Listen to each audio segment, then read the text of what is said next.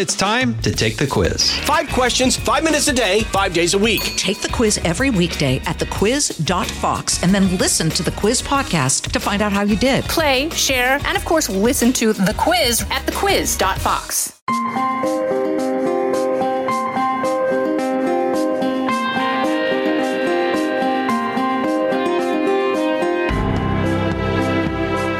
All right, boys and girls, we are back with another edition of the Ben Domenech podcast brought to you by Fox News. You can check out all of our podcasts at foxnewspodcast.com. I hope that you'll rate, review, and subscribe to this one, and I hope that you'll share it with your friends if you find it of interest. Today, we have a slightly different conversation than our normal focus on American politics. It's two co-authors of a new book, Always Faithful, a story of a Marine Major, Tom Schueman, and his friend and Afghan interpreter, Zainullah Zaki, and their weird sort of connection that they had during the course of the war in Afghanistan, working together as both not just a translator, but as someone who was truly fighting alongside American and Allied forces, and really the challenge of trying to get him out of a situation where he was going to be penalized, have to suffer, and perhaps even be killed because of his work for the Americans in Afghanistan. It's a story that is told in this new book, Always Faithful, and we had the chance to speak to both Tom and Zach about their experience and everything that they went through during the fall of Kabul and what came after, something that obviously grabbed the attention of Americans and Allied forces the world over who had invested so much effort into the Afghan war and experience and saw so much of it come to naught in terms of the ramifications of the Taliban takeover of Afghanistan that we saw last year. The book is Always Faithful, Tom Schueman and Zaki coming up next. Listen to the all-new Bret Baier podcast featuring Common Ground, in-depth talks with lawmakers from opposite sides of the aisle, along with all your Bret Baier favorites like his all-star panel and much more. Available now at foxnewspodcasts.com or wherever you get your podcasts. Tom and Zach, thanks so much for taking the time to join me today. Thanks for having us. So I want to start with this. Obviously, this is a book that is a very personal story for both of you. Given the differences in your backgrounds, what was it like to try to work together in such an extreme environment? How did you establish the rapport that you needed in order to get the job done? Initially, it was just a matter of necessity. I needed a translator. I had to speak to the villagers. I had to speak to the Afghan army.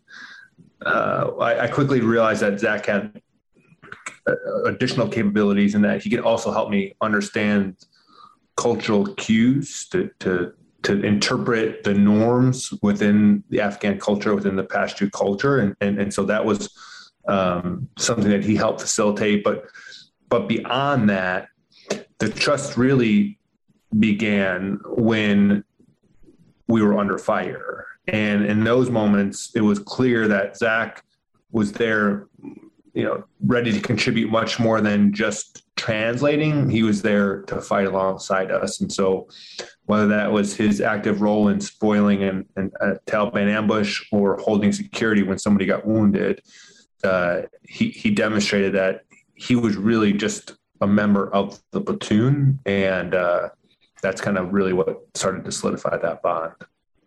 Zach, when you first met Tom, what was the point where you felt like he was someone who you could work with more closely, where you could establish that kind of bond? Yeah, when I decided to join the U.S. forces and go to my interpretation job, when I met Major Tom, he was lieutenant at that time, and when I see him, he looks pretty good, like his accent, everything.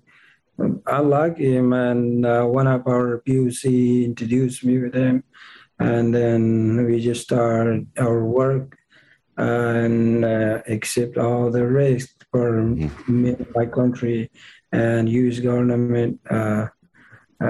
Then we just did what we had to do.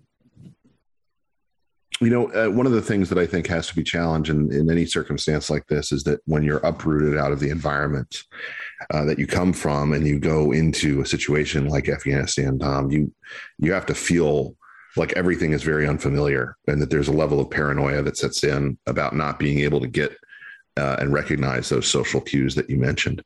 What was a good example of something where Zach helped you read a situation that was going on and understand it in a way that you wouldn't have without it? Yeah, I think he really helped a lot with the Army, actually, because we were working with the Afghan Army soldiers. And when I approach someone who's a soldier or a Marine, I expect them to be on time, prepared, ready for the mission. And there's a joke about Afghan time, they kind of, it's pretty relative. And so I've heard that.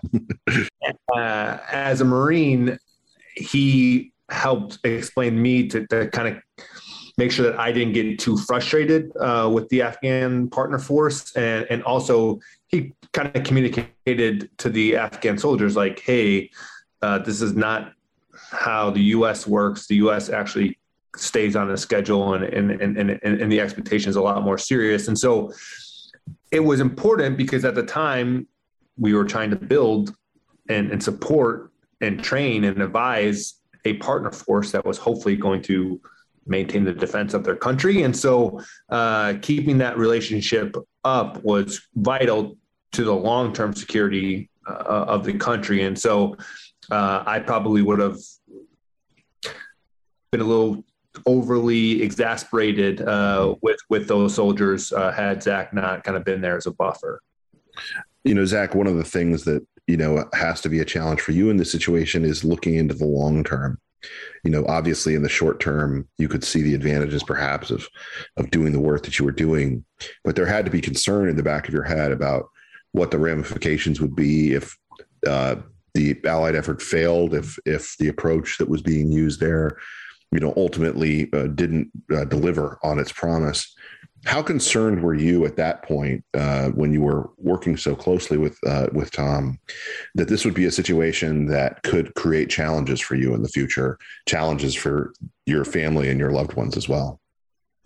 Yeah, I was thinking about a future of my country, the future of our new and young boys and kids, girls. That's why I accept all the challenges, all that risk. When I accept it, go to the minefield, go to the war, work with the U.S. Marines, work with the U.S. Army. We work for a peaceful, brightness Afghanistan, and also especially for the U.S. government and whole world, for the peace of whole world, which was terrorism. We were fighting against terrorism, so we are debate them and make a peace in the whole world, not only for Afghanistan and America. Mm-hmm.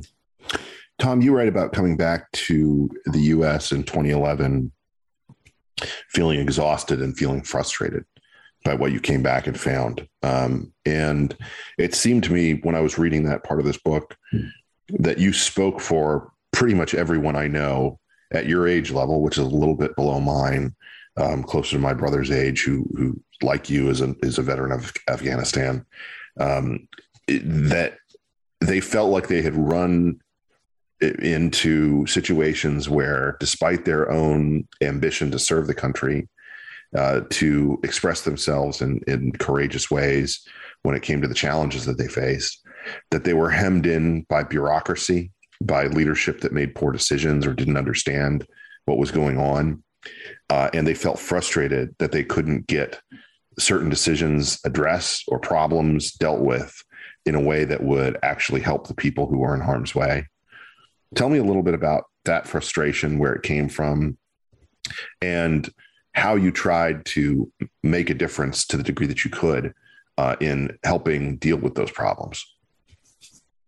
Yeah, I mean, I was a lieutenant, and no one is asking the lieutenant for strategic advice, and but it was very clear that the tactical reality, the reality that I was seeing in front of me on the ground, was not understood at higher echelons, and I, at the end of the day, I have to focus on the enemy. That's every day. I don't have the luxury of thinking about how we're going to govern Afghanistan, how we're going to develop an economy in Afghanistan. All I can do is I'm trying to leave the base that I'm at, and I'm being shot at. And so I've got to lead these Marines through minefields and ambushes. And so I would just say that when there were like tactical directives that came down from senior leadership that talked about using courageous restraint, accepting more risks to the troops, because we were so close to winning the hearts and minds. And so if we would just take more risks to ourselves, then more Afghans were going to be inspired to come join us. And it seemed like you trying to take a playbook out of the Iraq awakening and just script write it into this is what will happen. But that was, it never appeared on the cusp of that while we were there doing what we do as infantrymen. Mm-hmm. Zach, in terms of your experience, there obviously became a point where being an interpreter, being someone who was working with the American forces and the like, started to be something that was very dangerous and that could get threats of all manner at your door. You have a portion in here where you write about those letters showing up at other interpreters' houses and warnings to turn themselves into the Taliban for punishment. When did you know that this was going to be a situation where if the power dynamic changed, you were going to have to take the incredible step of getting your family out in order to protect them? Yeah. As I said before, I start my SIV process in 2016, because when I start work with American and in Afghanistan in 2010, I was threatened from that time, because I joined the Marines. I work with Army, and I was thinking about that if the government get collapsed, and if the SIV didn't accept our case, we're gonna die. I was hopeless from my life. We already sacrificed ourselves for our country, for the peace of world, as I say, and always I was a fear of death from the enemy. And if they didn't give me the citizenship or visa, still I didn't have hope. If they deport me again, it's gonna be the same thing. They tried to poison you. Yeah, they tried a lot of ways to find me and kill me. They poisoned me and just looking for me to kill me. Tom, when you first heard about the kind of experience that he was going through, what did you do? What did you believe you had to do in order to take steps to make sure that he'd be able to get out of there alive?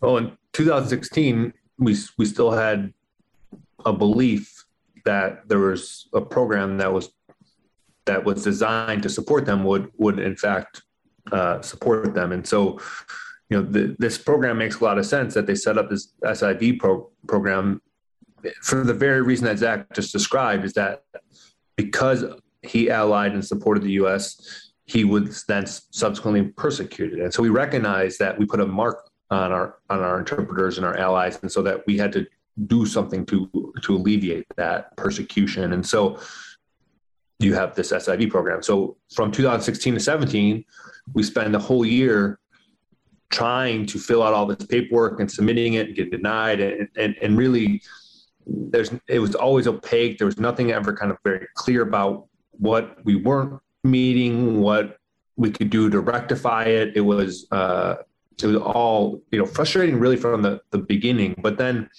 when the president made the announcement that we were leaving, and I said, what would happen if there were no U.S. forces in Afghanistan? Zach said, me and my family will be killed. And so at that point, that's when I said, okay, well, time to go all in on this. And I started a little media guerrilla marketing campaign through social media. And that's when I started to kind of try to build a coalition through the media, through political support, through anybody who was willing to get behind this issue. And that's really where things started to pick up speed last summer as the country started to collapse. I think for a lot of Americans, and feel free to disagree, they kind of assumed this is something that the military would take care of, that it would be something that would be, just a part of the overall effort when it came to leaving Afghanistan. Why wasn't it? And why do you think that it took, campaigns like yours to bring this issue to the fore and for people to pay attention to it? I can't, speak to the nation at large as to what we expected as we left Afghanistan. I can't imagine that anyone thought it would be clean. I think people didn't anticipate it looking a lot more like Vietnam than anyone probably would have liked it to.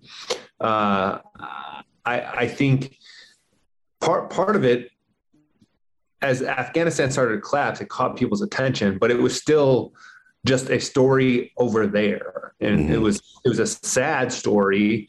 It was a tragic story, but it wasn't personal. And so, for a story to matter, there's got to be a character and there's got to be a face to that character. And so that's really where Zach assumed some risk putting his identity out there. But as soon as people can connect with a person, they become more personally involved and connected to the story. And I think that's what really why Zach's story became so essential, is because it really resonated with people. And he's got 4 children and a wife, and he's not just a faceless guy in this crowd outside the airport. He's this guy who served with the Marines, and his name is Zach. And so that's kind of what was our strategy for our campaign, to get him out. And in a lot of ways it worked in that it did create the attention that we were hoping, and it did create the advocacy that we were hoping. It's just that despite massive support behind us, it still didn't move his actual application at all. Mm-hmm.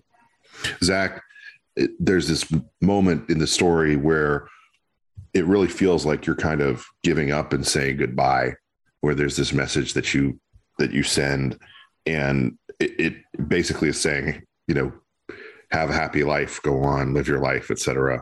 And it sounds like you're giving up. Did you feel like you were giving up in that moment? Yeah. In 2017, I sent a message to my brother Tom, and asked him for help because my life was always in the danger. I cannot go out from my house, even I can get a job. The enemy just spying me everywhere. Mm-hmm. So I asked help from him, and he said, whatever I can, I do my best. And and a year after, we just get out from Afghanistan, and when the it became pretty evident that after 12 months of applying, that Zach had to focus on his family and his duties within his home, even though he couldn't leave, even though he couldn't work. he couldn't keep putting, these hopes in this application where clearly we weren't making any progress. And so when he says, I've got to go try to teach these little boys, you tell everybody I said hello. It was sad, but you can't keep trying to put all your hope in this process that clearly isn't going anywhere. I know, with the time we have left, I know it had to be frustrating for you to see everything that led to that disastrous exit and the decisions that were made in terms of putting, unnecessary American lives in danger and the like. I think is something that is of enormous frustration to Americans who witnessed it. What I would ask in terms of your attitude towards it now is, what advice would you give to your fellow Americans, Tom, about how to treat those Afghanis who've been able to make it over here, how we ought to respond to them in our communities?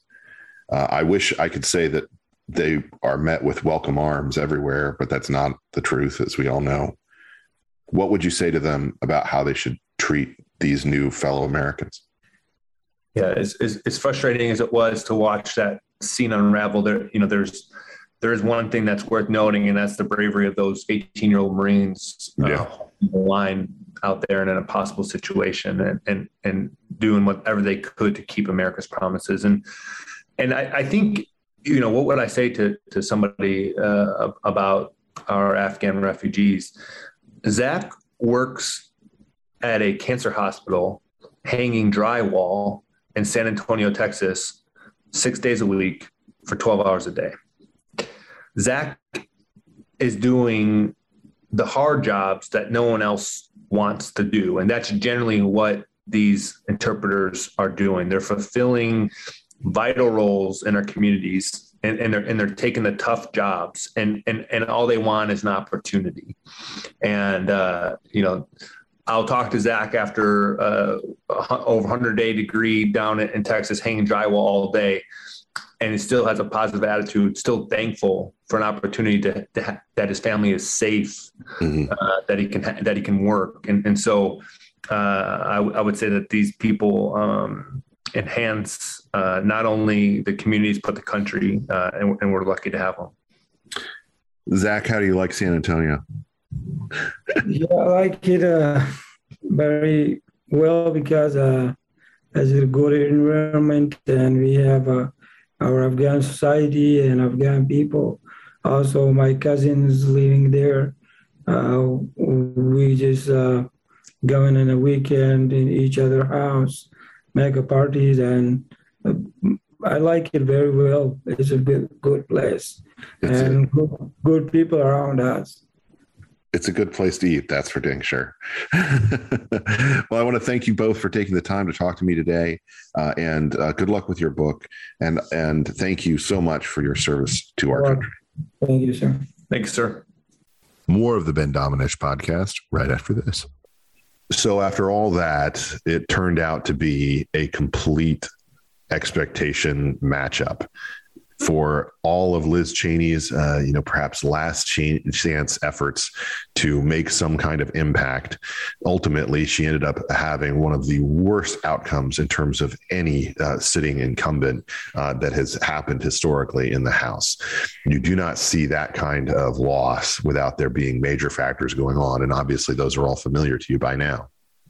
Certainly, you can say that this is because Wyoming is a very red state, one that was overwhelmingly in favor of President Trump over Joe Biden, one that really was frustrated with Liz Cheney's continued actions after January 6th to be a thorn in the former president's side and to those that were, close to him, allies to him.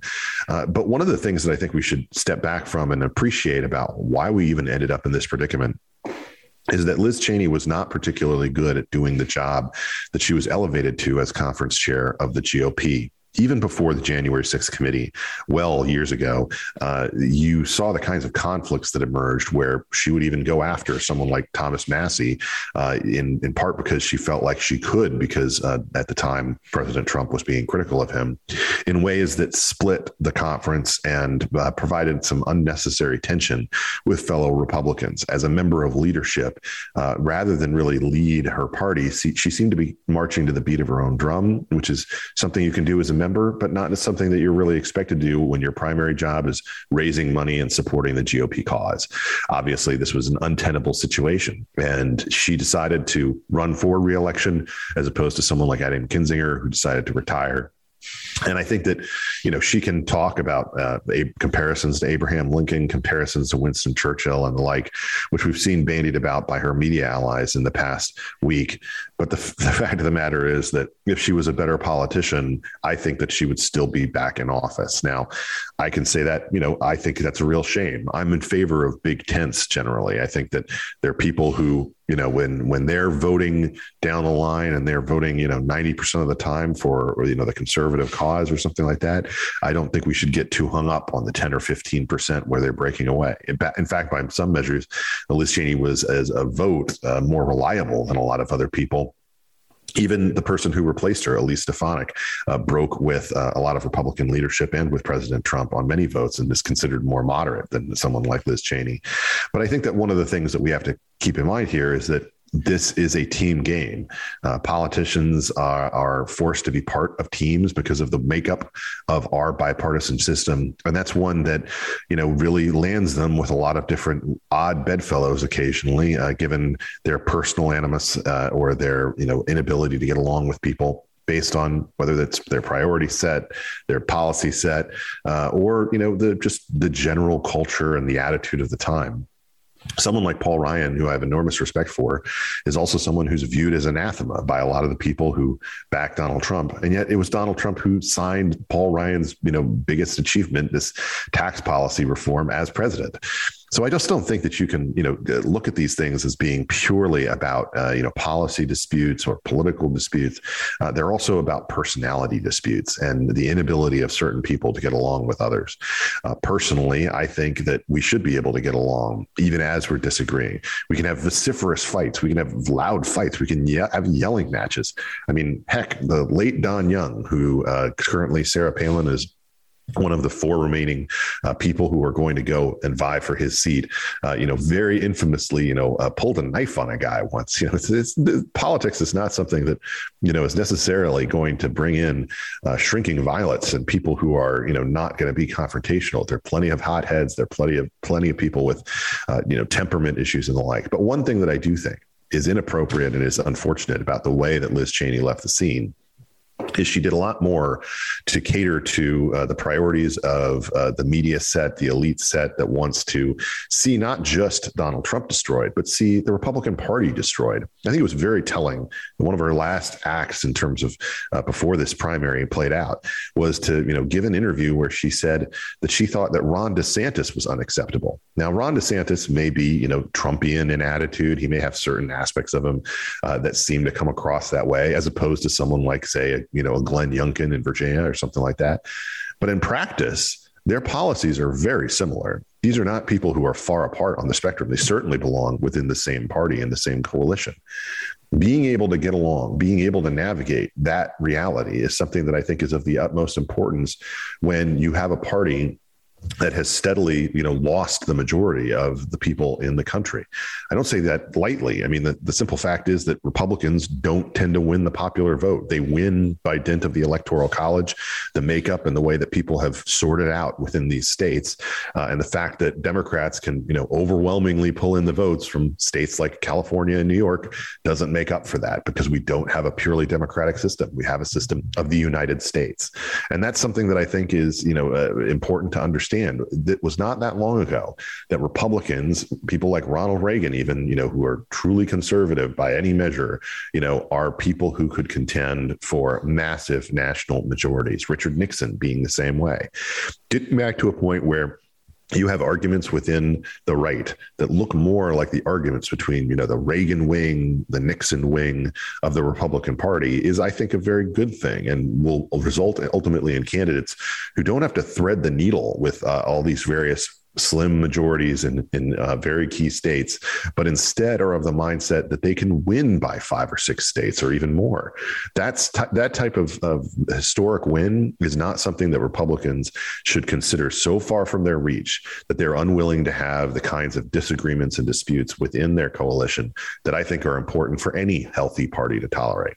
Now, perhaps Liz Cheney went too far. Perhaps she became just too much of a pain in the butt for a lot of Republicans. And she certainly didn't seem to have any kind of humility about it. You see this last round of ads, for instance, featuring her father and saying that, that Donald Trump represents, the biggest threat to the republic.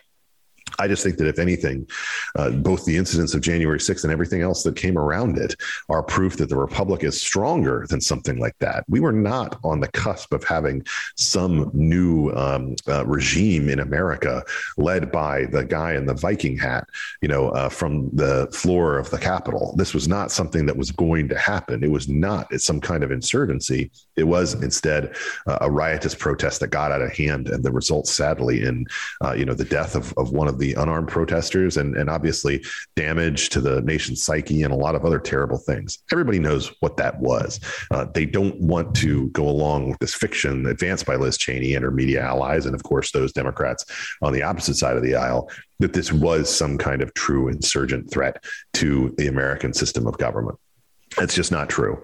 And for her to go out that way, I think, was a real shameful event. And it's not something that's going to be looked back on with pride. I think with the more perspective that we have on that day, everything that led up to it and the people surrounding it, it actually says a lot about how strong our government is, that there were natural points of resistance to this. And I don't think that that's being changed by the fact that there are a lot of people who voted for, the various candidates who were going out there and tried to, both make a stand for impeachment of Donald Trump after January 6th, but also that wanted to, engage in a lot of these things, I think, for their own political advancement within the media. Strange new respect is a very odd motivator. And how quickly we forget that Dick Cheney was Darth Vader, that George W. Bush was some kind of incompetent warmonger, that every Republican who basically has any chance of winning anything turns out to be compared to Hitler, see Glenn Youngkin himself. And then it turns out that once they are compared to the other conservatives in the mix, if the media likes them, it's never really a good sign. One of the things that I think is important, though, to take away from all of this is that the conservative movement as a whole is bigger than someone like Liz Cheney. Liz Cheney was around for a short amount of time. She will not be remembered for a storied congressional career or one where she had any amazing impact in terms of any policy. And so to put her on the same threshold, on the same pedestal as some of these other people, I think is truly ridiculous and surreal in many respects. But I also think that if Liz Cheney ever had the chance to, get into a position of actual power where Democrats had to make a decision about whether they were going to support her or not, they would all flip around and they would all bring up all the reasons that they can't do that because she's some horrible conservative given her voting record. I'm Ben Domenech. You've been listening to another edition of the Ben Domenech podcast. We'll be back soon with more to dive back into the fray.